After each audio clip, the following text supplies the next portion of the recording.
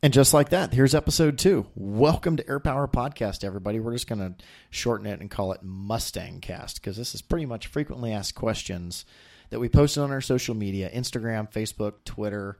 Can't really think of any other things. That's all we posted on. But, however, any questions and all questions you guys had, we're going to answer them. We tried doing this with a YouTube video last summer. It worked out really, really well. We're still going to answer some of the same questions you guys had, but that's okay. Let's just go ahead and kick this off. First off, thanks to our partners, Monkey in Paradise Premium Vodka, who have put this on for a long time. You guys are going to hear me say that throughout the year. They're based in Florida, Georgia, and New York currently with their vodka. We tried it last night all around the air show, and everybody loved it. We're here at Myrtle Beach this weekend. Absolutely phenomenal weather under this beautiful blue palmetto sky.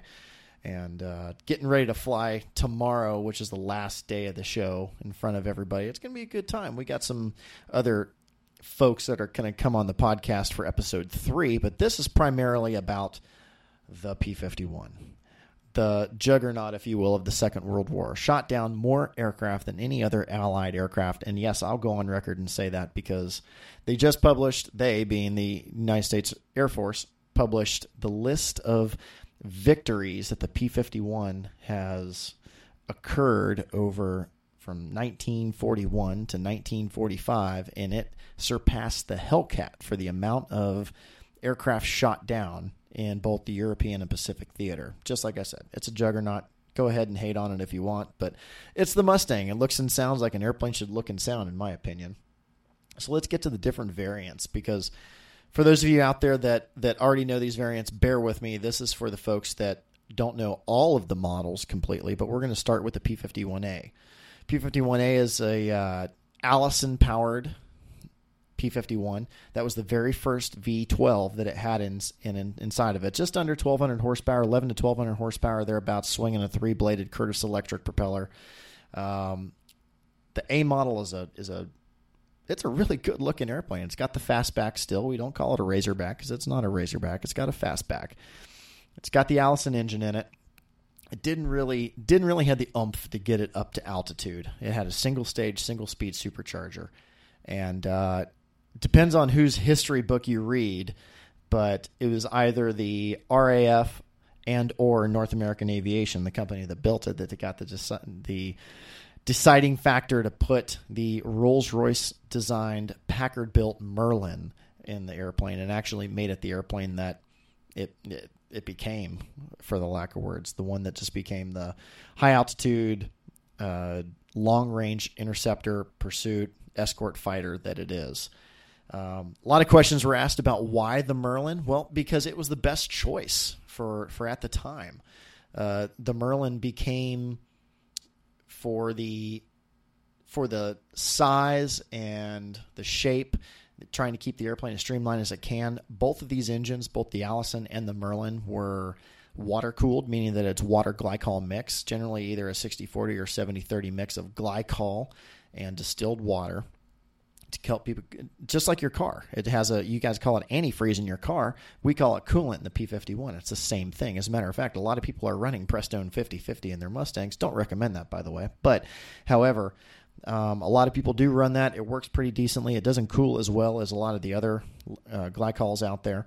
But a lot of times you'll see P-51s on the ground at air shows. They'll be down at the end of the runway, and you'll see them run up to a certain RPM setting.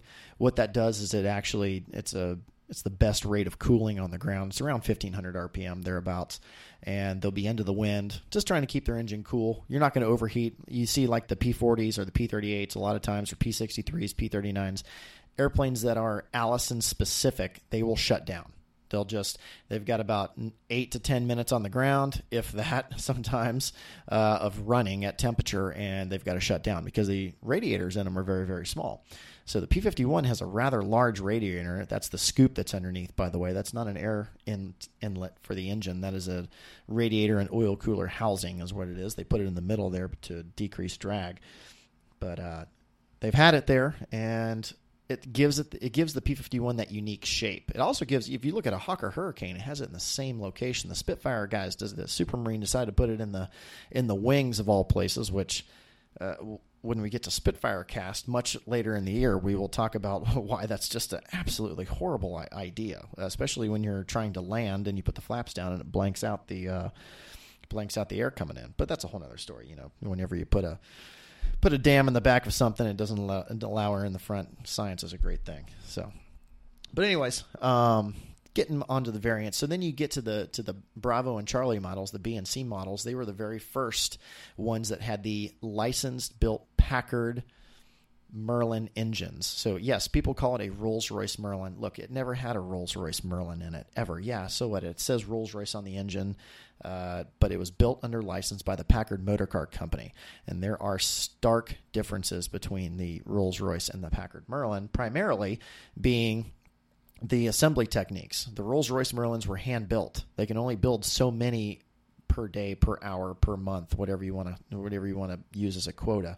The Packard folks took essentially Henry Ford's assembly line techniques and standardized everything. So if I take my heads and banks, which are the V portion of the engine, if you will, the heads and banks are the V top end of the engine. I can take my heads and banks off of my Dash 7 Merlin and put it on any other Packard Dash 7 Merlin, and it will fit because the holes line up. However, when you start mixing and matching, you do like a Rolls-Royce Merlin heads and banks or some other mark, it's not going to be the same thing. And when we say marks, we're talking about the British. So the British, whenever they had the Rolls-Royce Merlins, they had Mark 1s, Mark 2s, Mark 3s, whatever you want to call it, all the way up to several series. I can't remember exactly how many. It's well into the 70s. So the mark that we're using in the P-51, especially the D model, the Dash 7, is a Mark 61. So that means it's the 61st variant of the Merlin engine. All Merlins are 1,650 cubic inch, and that's about where it stops. The engine mounts are different in all of them, and I'm using Rolls-Royce versus Packard. So you couldn't take a Spitfire engine and put it in a P-51. So that's where that rumor stops, because there's no way you can. It's a completely different engine mount. Just trying to dispel that rumor there.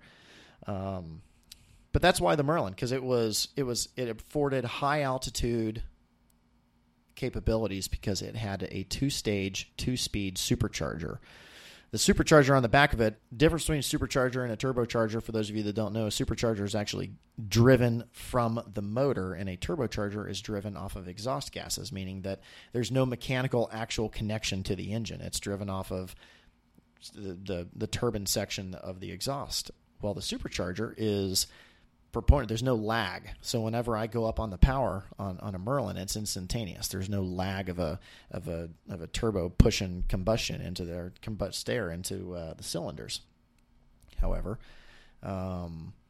you have 2 of them in series, and you have the ability, whenever you go to altitude, to actually vary the speed. You're always flying in what's called low blower or low speed. Now you'll have the ability to clutch that and actually drive it at a different rate and turn it at a higher speed, which gives me sea level power up to in the mid-20s, thereabouts. So 61 inches of manifold pressure. We use manifold pressure, which is inches of mercury. 61 inches of manifold pressure is takeoff in the P-51. Once I clutch high blower, I can get 61 inches all the way up into the mid-20s, which gave this thing just a boost. Most of the bombers in the Second World War were in the high 20s to low 30s, and these P-51s would go above them. It's capable of 41,000 feet. Someone was asking what's the service ceiling on it. The book says 41,000 feet. I believe a gentleman broke that record a couple years ago and went to 44,000 feet, but with no modifications to the engine. It was a Dash 9, which is a little bit later Merlin, but essentially the same thing.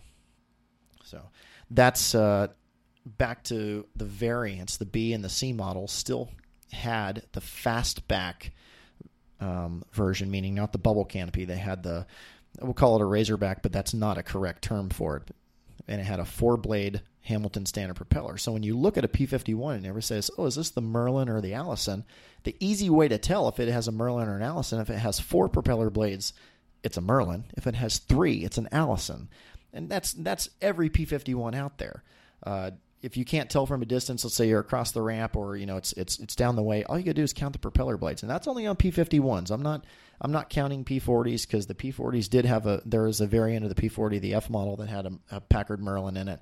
It swung a 3-bladed propeller, so that doesn't count. But for P-51s, if it has 4 blades, it's a Merlin. If it has 3 blades, it's an Allison. So now let's get to the most popular model, the D model. 7,900 of these D models were made, primarily from late 43 all the way through mid 45. And the D model has the bubble canopy, has that P-51 look that we all know and love. And by far in my opinion, it's the best looking 51. It's not just because I fly one and work on one and all that jazz, but it definitely gives it some sexy lines. And then you get to the H model, which looks like a third grader drew a picture of a D model, and North American looked at it and goes, that's good. Let's build that airplane. That's an H model for you. It's swinging a 4-blade Hamilton standard propeller and had really, really stiff legs. Has the gross weight of has an empty weight of the gross weight of a T6. So what they tried to do is they tried to lighten the P-51 in every single way they could to make it faster, and it was the fastest variant of the Mustang by far, but production, I should say. But tall tail, Cavalier and all the post-war companies used the H-style tail for a lot of them, especially the dual controls, the TFs. They use that. But the H model, it looks like a cartoon character, and it looks like somebody just was like, like Hanna-Barbera drew something, and it was like, damn, that looks good. So push, there it goes. There was one variant that I skipped over, which was a K model, which is a very little known variant of it. And the only difference between a D and a K is the propeller. So a D airframe with an Aero Products, what we call a toothpick propeller, which is Aero Products was a different propeller manufacturer. If it's a D model with an Aero Products propeller on it, essentially that makes it a K, and they were only made in Texas. So back to some of the variants, the Bs and the Cs, the only difference between the Bs and the Cs is where they were made. Bs were made in California, Cs were made in Dallas, Texas. For D models, they were made in both. For instance, Quicksilver, the one I fly, was made in Dallas. It was made now we know it was made in July of 1945. That's essentially when it rolled off the assembly line. So for those of you asking what's the combat history of Quicksilver, it doesn't exist. The airplane didn't even see combat in Korea. It was my airplane rolled off the assembly line, we think late July, which is kind of ironic because that's my birthday is July 31st. It'd be kind of cool if we actually found the exact date, but North American's records were they were kind of spotty around that time. We were winning the war. All they were worried about was cranking out Mustangs. And mine was what's called a Dash 25 or a Block 25 NT, which means that it was built in Texas. Any of the other Mustangs you see out there, you'll see like an alphabet soup at the end of all these P-51. So if it's like a P-51D Dash 25 NT, that's a Block 25 NT, means it's North American built in Texas. All right, so if you see a P-51 20 NA, that means it's a P-51 Block 20 A built in Inglewood, California. The A stands for Inglewood. So that's a big difference. If you ever see that on some of the gaming networks, I know War Thunder is a big thing, and I get a lot of questions about, does the DCS Mustang or the Flight Sim Mustang fly like the real thing? No Flight Sim airplane's ever going to fly like the real thing, guys. A geek moment and a geek admittance to you guys is I actually do play War Thunder, and for some reason the 51 doesn't fly anything like a real P-51. I was really excited once I got the airplane, and I was really disappointed. I was like, God, they're really downplaying, like especially like power setting for power setting, airspeed for airspeed, altitude for altitude. It would not hit what the real Mustang would do, and I'm like, they're really downplaying this. So for those of you asking, does it fly like the real thing? No, it doesn't. Especially on War Thunder, they've really downplayed that airplane. Back to some other things. Now we've gone over the variants. Now we've gone over all that kind of stuff. All of these, by the way, questions are from comments and DMs from Facebook and Instagram. We've went over why the Merlin versus the Allison, that kind of stuff. Somebody was asking about spins in the P-51, talking about, they heard they were deadly and they heard they were something to be afraid of. Yes, you should be very afraid of a spin in a P-51. There's a school of thought out there that tells you not to fly the airplane slow. I respectfully disagree. that if you know how to fly the airplane and you know how to fly the wing is by far more of a factor than the engine torque will ever be. And everybody always talks about, the torque rules, which we're going to get to. That's a frequently asked question.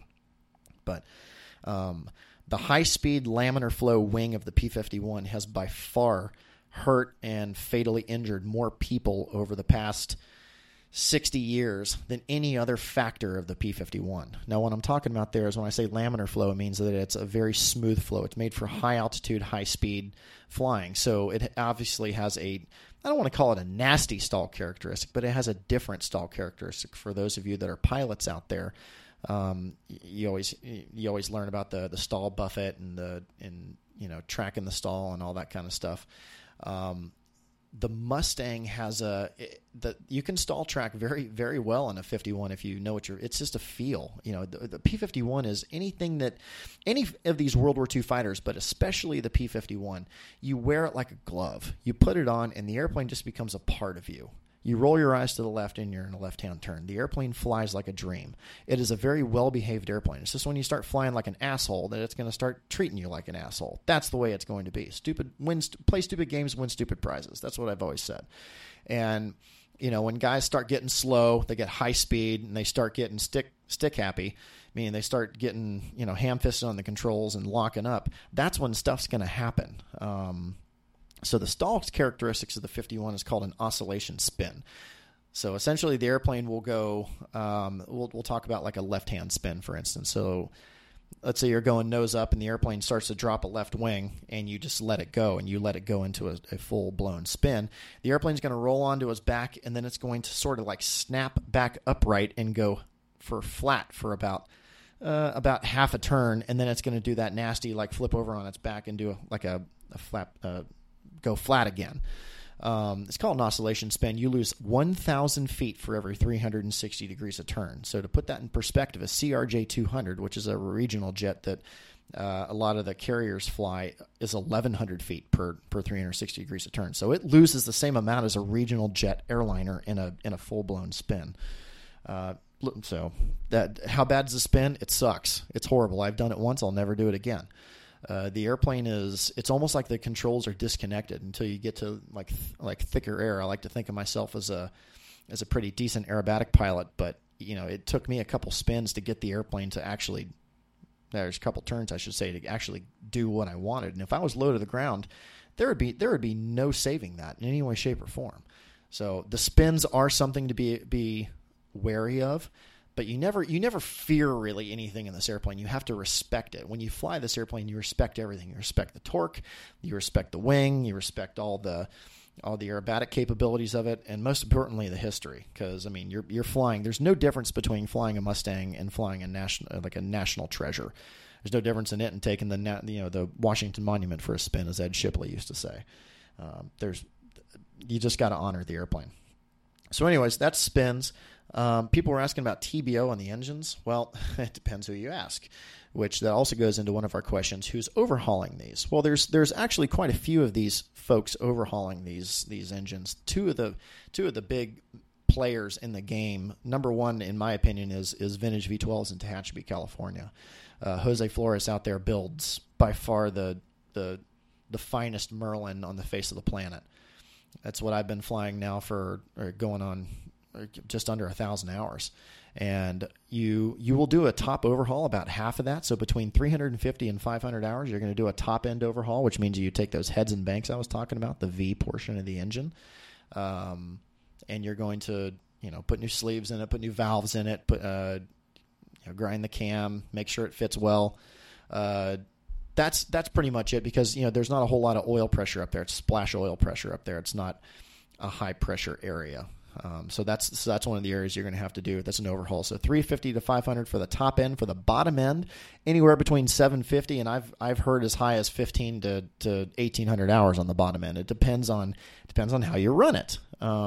Myself, I fully plan on trend monitoring my engine and seeing when the oil pressure will fall below a certain value, and that's when I'm going to pull my engine. My engine's a vintage V12 motor, and it's running like a watch, knock on wood. Here we are in end of April 2018, and the thing is just, it's running like a watch. It's a phenomenal piece of machinery. Also, you have Roush Aviation up in Michigan, which is the famous Jack Roush of NASCAR. He builds a very good engine as well, and you'll hear a lot of folks using Roush engines, Roush parts. He actually manufactures a lot of the parts that are hard to find. A lot of the pistons, connecting rods. I mean, before I label them all off here, that's pretty much what he's doing. He's doing a lot for the industry as well. So those are the two big players. And you've got other guys. You've got Mike Barrow, Ricky Schulneitzer, all these guys that are building them all around the country. So that's essentially the builders portion of it. Is there a shortage of parts? No, there's not a shortage of parts for Merlins. There's plenty of parts out there. I've never had an issue finding them. Everyone else that I know that operates a 51 has not had issue finding them. A lot of these were saved after the war for anything from tractor pulls, which everybody always focuses on tractor pulls, but more Allisons were focused on tractor pulls. It's a much sturdier bottom end engine. But Merlins were used primarily in sawmills, believe it or not. A lot of the sawmills would use Merlins to run the built gears to saw the big logs. And one of the stories my father used to tell was he was having lunch at Lockheed when he was working at Lockheed with a guy, and he was telling a story about when he was growing up as a kid. Just after the Second World War, you could buy a lot of these Merlins for surplus. Not a whole lot of them, but quite a bit of them. And you could buy them for pennies on the dollar, virtually. You'd buy them and you'd put them in a sawmill on sort of like a makeshift stand, if you will. Run them on auto gas. They'd start them up, and they wouldn't go above about 30 inches. Okay, so let's call it normally aspirated. So you wouldn't get the supercharger kicking in too much. You would just run it up about, for those of you who want percent throttle, 45% throttle, 40% throttle. And what it would do is it would run the belts that would drive the saws, obviously, in the sawmills. And they would run all day and all night. All they would do is, if it needed oil change, they would change or let it change its own oil. They would just keep adding oil to it until it either blew up or ran out of gas. And whenever something would break, they would unbolt it, so 4 bolts that hold the engine mounts in, and they would kick it into the river. Yep, that's right. They would just kick it into the river and put in a new one because they bought it for virtually a couple bucks. Boom, new Merlin in, start it up, break it in, run it, and in less than 10 minutes they had the sawmill going again. And I always remember that story, even as a kid, my dad telling me that story. What river was it? I don't remember. It's up in the Minnesota and North Dakota northern area. It's one of those rivers up there wherever you find the lots of the sawmills. You see the lumberjacks floating down the rivers with the logs. That's pretty much where that was. So that's another story. But a lot of those sawmills bought up those engines and they never used them. So a lot of those engines became surplus. And whenever these airplanes came out of inventory in 1956 and 1957, a lot of these were sold off just like that. So that's where that came from. That's a neat little story I wanted to tell you guys. Just going down the list of stuff here. What makes the whistling noise? Okay. Another heavily debated thing. Guys will argue this left and right, but myself and when my father was still alive, him and I did a sort of a little Mythbusters experiment, if you will. And we always heard that it was the gun barrels. Okay, so we put some Gorilla Tape over the gun barrels and went and I did a demo at a practice day at an air show, and it didn't howl once. Take them off, next day, it starts howling. Now, in certain regimes of flight, it will howl. And when I say regimes of flight, meaning that whenever you put load on the airplane, you put, or we call AOA, alpha for those of you that are pilots, whenever you start putting G's on the airplane, whenever you start turning or you start pulling, it's like blowing over a Coke bottle. That's exactly what it is, and that's what the whistle is. And everybody says, there's Reno racers out there with no gun barrels that whistle. Yeah, dude, they don't whistle like my airplane or Crazy Horse 2 or any of these other guys that are out doing like serious acro. They don't whistle like that, so I don't want to hear that. It is the gun barrels that do the whistle. Primarily, it's just that inboard gun barrel because it is recessed for magazine clearance. So that's what you're hearing is primarily the inboard gun barrel that's whistling there. Somebody asked, how long of a flight have I ever done in my airplane? Well, my airplane only has the 2 wing tanks. It's 92 gallons a side, 90 usable a side. So we'll just call it 180 gallons. So if I flame out at like 2 hours and 45 minutes, that's when it would be. So the longest flight I've ever done with the reserve is about 2 hours 20 minutes, 2 hours 25 minutes with the 2 wing tanks. If I had drop tanks, I could probably go further, but to be honest with you, you're in a high noise atmosphere. It's hot up there. It's not the most comfortable seat. It's made to, I always tell people fighters are made to break shit and kill people. They're not made to go places, fast and arrive cool. They're made to do one thing and one thing only. So your comfort level is probably not in North Americans' wheelhouse in 1944, 1945. So after about 2 hours, you want to get on the ground, stretch your legs, use the facilities, have a drink, do whatever you want to do. That's pretty much it for that. Back to characteristics of the airplane. People were talking about the torque and yaw motion of it. In order to get this airplane to really quote unquote torque roll on you, you really have to get it. You really have to get it really, really slow. When I say really slow, I mean like even below approach speed. Because I've gone up and approach speed in the airplane for me, by the way, is 115 miles an hour. The airplane is in miles an hour, not knots, because that's what it was certified in. So if you hear me say a value, it's in miles an hour. So 115 miles an hour, and I've gone to full power, and the airplane didn't torque. Okay, but you start getting it even below that, below your approach speed into like flare speeds, 80, 90, that kind of stuff. Yeah, the airplane wants to actually yaw violently, and that yawing, meaning that rotation around the vertical axis makes your right wing travel further than your left wing. Well, that creates more lift on the right-hand side. So now it obviously wants to torque, and the torque of the engine is helping that as well. So yeah, there is a slight torque roll in there, but they don't really roll over on their back and kill people whenever they do go-arounds. What happens is people yaw, the airplane starts to flip, it catches a wingtip and then flips over. That's generally where it happens. When you would watch, for those of you that had the fortune of watching Bob Hoover back in the day, back in the 70s and 80s, he would come down and touch on one wheel and pull up and roll. Well, what he would do is he would come in at higher than approach speed, touch down on one wheel, pull up and add power, because that would help him roll at a slower airspeed. That's one of the things that he did. It wasn't really a torque roll, but the torque helped him roll, if that makes any sense. So another little tidbit for you. Let's see here. Physical conditioning. People were asking about, okay, so what does it take to fly the airplane essentially the way I do? Well, I try to take pride in the style of flying. It's more of a competition aerobatic, crisp, single ship ACC demo style of flying that I do. I don't really believe in old man aerobatics. These are fighter airplanes. You should fly them as such. My airplane's virtually a new build airplane, so fly it as such. And the airplane is stressed to +8, -4, which doesn't mean that I have to go anywhere near +8, -4, but man, that gives me a wide range. I mean, you got to be honest here. An extra is only +9, so I mean that really gives me a really large envelope to play with, because I'm really not doing negative push stuff. I mean, I might go to 0 on a couple things, whether I'm going over the top, or -1 whenever I'm holding a inverted pass or an inverted wing wave, something like that. But everything I do is well within the envelope of the aircraft. And in order to do that, you have to be in some sort of physical condition to either pull those Gs, sustain those Gs.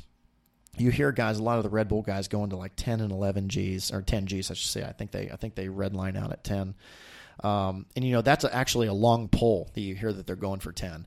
A lot of the other stuff you guys hear, he hit 9 or he hit 10. And an extra is what I'm talking about here, like the competition aerobatic aircraft. They'll only hit that for 2, maybe 3 seconds. If you look at any of the online videos of me doing the vertical rolls or the loop with the roll on top, that is 5 and 6 Gs for almost in between 7 to 10 seconds, depending on whatever the maneuver is. So I'm sustaining that for a much longer time period. Yes, that is a lower G, but at the same time, you're sustaining it for a much longer time period than your quick pull and an extra and an MX and then a tumble. So that's where I'm coming from on that. So in order to do that, you have to be in not peak physical condition, but you might as well do something to keep yourself healthy. And everybody's like, do you run? Do you do all this kind of stuff? Well, I do weightlifting. I mean, I personally think weight training, and myself and a lot of these other guys that have studied this stuff, Rick Volker for one, who does an amazing routine in a Harvard and a Sukhoi, also in very good shape for his age. We really believe that weightlifting is the key. Cardio has shown to actually decrease your G tolerance over time. Weightlifting, core building, leg building, especially back. A lot of people neglect their back, and they start having back problems whenever they're doing this kind of stuff. And in your shoulders. And people talk about why your shoulders? Well, your shoulders include your trapezoids, which sort of hold the back of your neck, and that is a huge injury area for anybody doing these aerobatics. So keeping these muscles at least exercised every once in a while. You don't have to go as crazy as myself, but I mean, keeping these muscles warm and exercised and at least pumped every once in a while is really going to, I noticed a difference whenever I started working out heavily. It changed my entire routine. And back is primarily the stabilizer for this whole thing, back, core, and legs. So that's for my physical stuff. That's just for what works for me. And we're going to wrap it up here. We're getting up to the half hour mark here. So we've gone over torque. We've gone over the aerodynamics of the airplane. Real quick, people were asking about the paint scheme of the airplane. If you go to my website, quicksilvermustang.com, it tells you anything and everything you need to know about my particular paint scheme. No, Quicksilver was not painted as a World War II P-51. It is a flying memorial to our veterans. Every marking and symbol on it stands for something. Every speck of paint stands for something. And I'm not going to spoil it for you right now, but for those of you that don't know the story about the black paint, go read about our special black paint. Every single bit of black paint has something, just little surprise for you there, that's honoring our nation's veterans here in the U.S. And would love for you guys to come and go and read that. Just sort of wrapping this whole thing up, one of the number one questions we get is, how do I get to a fighter? How do I get to a Mustang? How do I get to a Corsair? How do I do this? How do I do that? Okay, so let's go ahead and assume you're a pilot, because that's probably the first step. When I say a pilot, you're just going to go to insert flight school, insert university, insert whatever you want to call it here, and get your pilot's license. So the P-51 obviously has a tail wheel, so you need a tail wheel endorsement. It's over 200 horsepower, so you need a high performance endorsement. It has retractable landing gear, so you need a complex endorsement. So there is your basis to get in this aircraft. Does that mean you're qualified to fly a Mustang? No. But that's a good start. So the next thing you need to do is you need to get some tail wheel time. When I say get some tail wheel time, is that you need to go out and you need to not fly cross country in a tail wheel. You need to stay in the pattern. You need to go out there and work your tail off and understand anything and everything about tail wheel flying. Go do an entire day of crosswind landings. Go find the worst runway you can. When I say that, meaning that it's 90 degrees to the wind, and do 10 patterns. You're going to learn more from crosswind landings than you're ever going to in just, calm wind conditions, 3-point landings. So go and do that. And then what you need to do is you need to either join an organization or start volunteering with somebody that has a T6. A T6, SNJ, Harvard, whatever you call it. It's the same damn airplane. Find one of those and do your time. When I say do your time, I mean, don't just be like, hey, I have tail wheel time. I want to fly a Mustang someday. You should let me fly your T6. Why don't you appreciate the airplane? One of my favorite flying airplanes in this world is a T6, and I'm blessed every single year to go back to Dubuque, Iowa, and help train the next generation of formation pilots in T6 and SNJ formation flying. It's the dumbest thing I ever did was get rid of my T6 because I miss it every single day. It's such a wonderful airplane. It'll humble you in a second. We always used to say that the Piper Cub would humble you, but let me tell you something. The T6 will get you ready for a P-51. You fly it from work your way into it. Do what you got to do. And I'm going to say this one thing. I was talking with Patty yesterday about this, Patty Wagstaff. Number one way to get into one of these things is don't be an asshole. Just don't be an asshole. Don't pretend like these people owe you something. Don't pretend like you deserve this. Work your time. If they want you to clean the toilets in their hangar, or sweep their hangar, or wax their airplane, or do whatever it is, earn your time in this airplane. Okay. And every single hour you get in this airplane, just learn the maximum you can. So don't go cross country in a T6. Once again, stay in the pattern. Why don't you go out and do a stall series in the airplane? Get to know the airplane intimately and transition to the back seat as soon as you can, because the back seat is going to get you ready for the sight picture of a P-51 or a Corsair or a P-40 or any of these other fighters. That's really the ticket. And you start instructing or start flying, start giving rides, do whatever you got to do, but get your backseat T6 time. And I've always said, if you can essentially hit your mark or hit your landing area 9 out of 10 times from the backseat of a T6 smoothly, you're probably ready for a fighter. Okay. So, and I'm not going to put an hour value on that. We'll just say between 150 and 300 hours. Okay. I know 300 hours is like the top limit, but hey, there's some people that need it before you go into a fighter. So we'll say 150. And then the next thing you need to do is, once again, volunteer with an organization. Commemorative Air Force has wings all around this country, and do your time. Once again, this stuff's not going to happen soon. It's not going to be a 2-year deal. You're not going to get in a 51 in 2 years. No one has ever. I didn't. The guy before me didn't, and no one else did. So do your time. Find a Commemorative Air Force wing. Find a museum that's flying one of these 51s. Find an individual that has a 51, and the next thing you need to do is start doing whatever you got to do. Help him change tires, help him sweep out the hangar. Once again, it's the same thing. It's doing your time, and hopefully he'll eventually give you the keys to the airplane. And short of buying one, that's your best bet. And you know what? In the end game, that's the most rewarding, because you can say, man, I earned this. You know, other than anyone else that just went out and wrote a $2 million check, I earned this.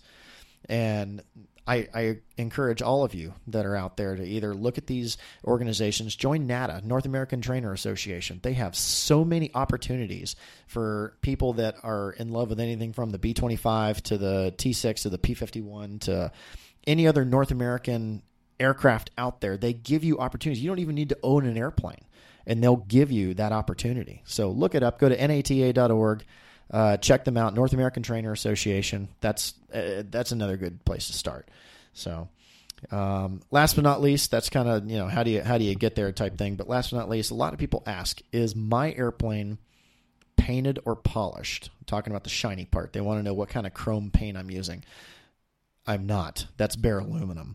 So whenever I go do these like seaside shows, like here at the Myrtle Beach Air Show, I'm going to have a layer of scum or a layer of sea salt all over my airplane, especially on my metal. Does that mean it's going to erode it? No, because after every air show, we'll take whatever oxidation layer is off on that metal, and we'll fly it to the next show. Unfortunately, it's the devil in the details of owning a polished airplane, but hey, I signed up for it, so why not? But anyways, this is just some frequently asked questions you guys wanted to know. Really appreciate you guys listening to us on iTunes, on Google Play, Buzzsprout, whatever you guys are on. I think Pocket Cast is another one someone was telling me. Really appreciate the support. Any other questions or comments, please remember to like and comment on this so we can boost this up and get this going and make this even more popular. Our next episode is going to be a Corsair cast. We're going to bring on my special friend, Jim Tobel. He's gonna come and talk to us about Corsairs and Korean War Hero, and a little bit about our Class of 45 act that we do with you. You guys may or may not have seen around the country, where we fly the Mustang next to the Corsair. And anyways, please by all means rate, like, comment, do whatever you got to do for this podcast, and we will see you folks next week.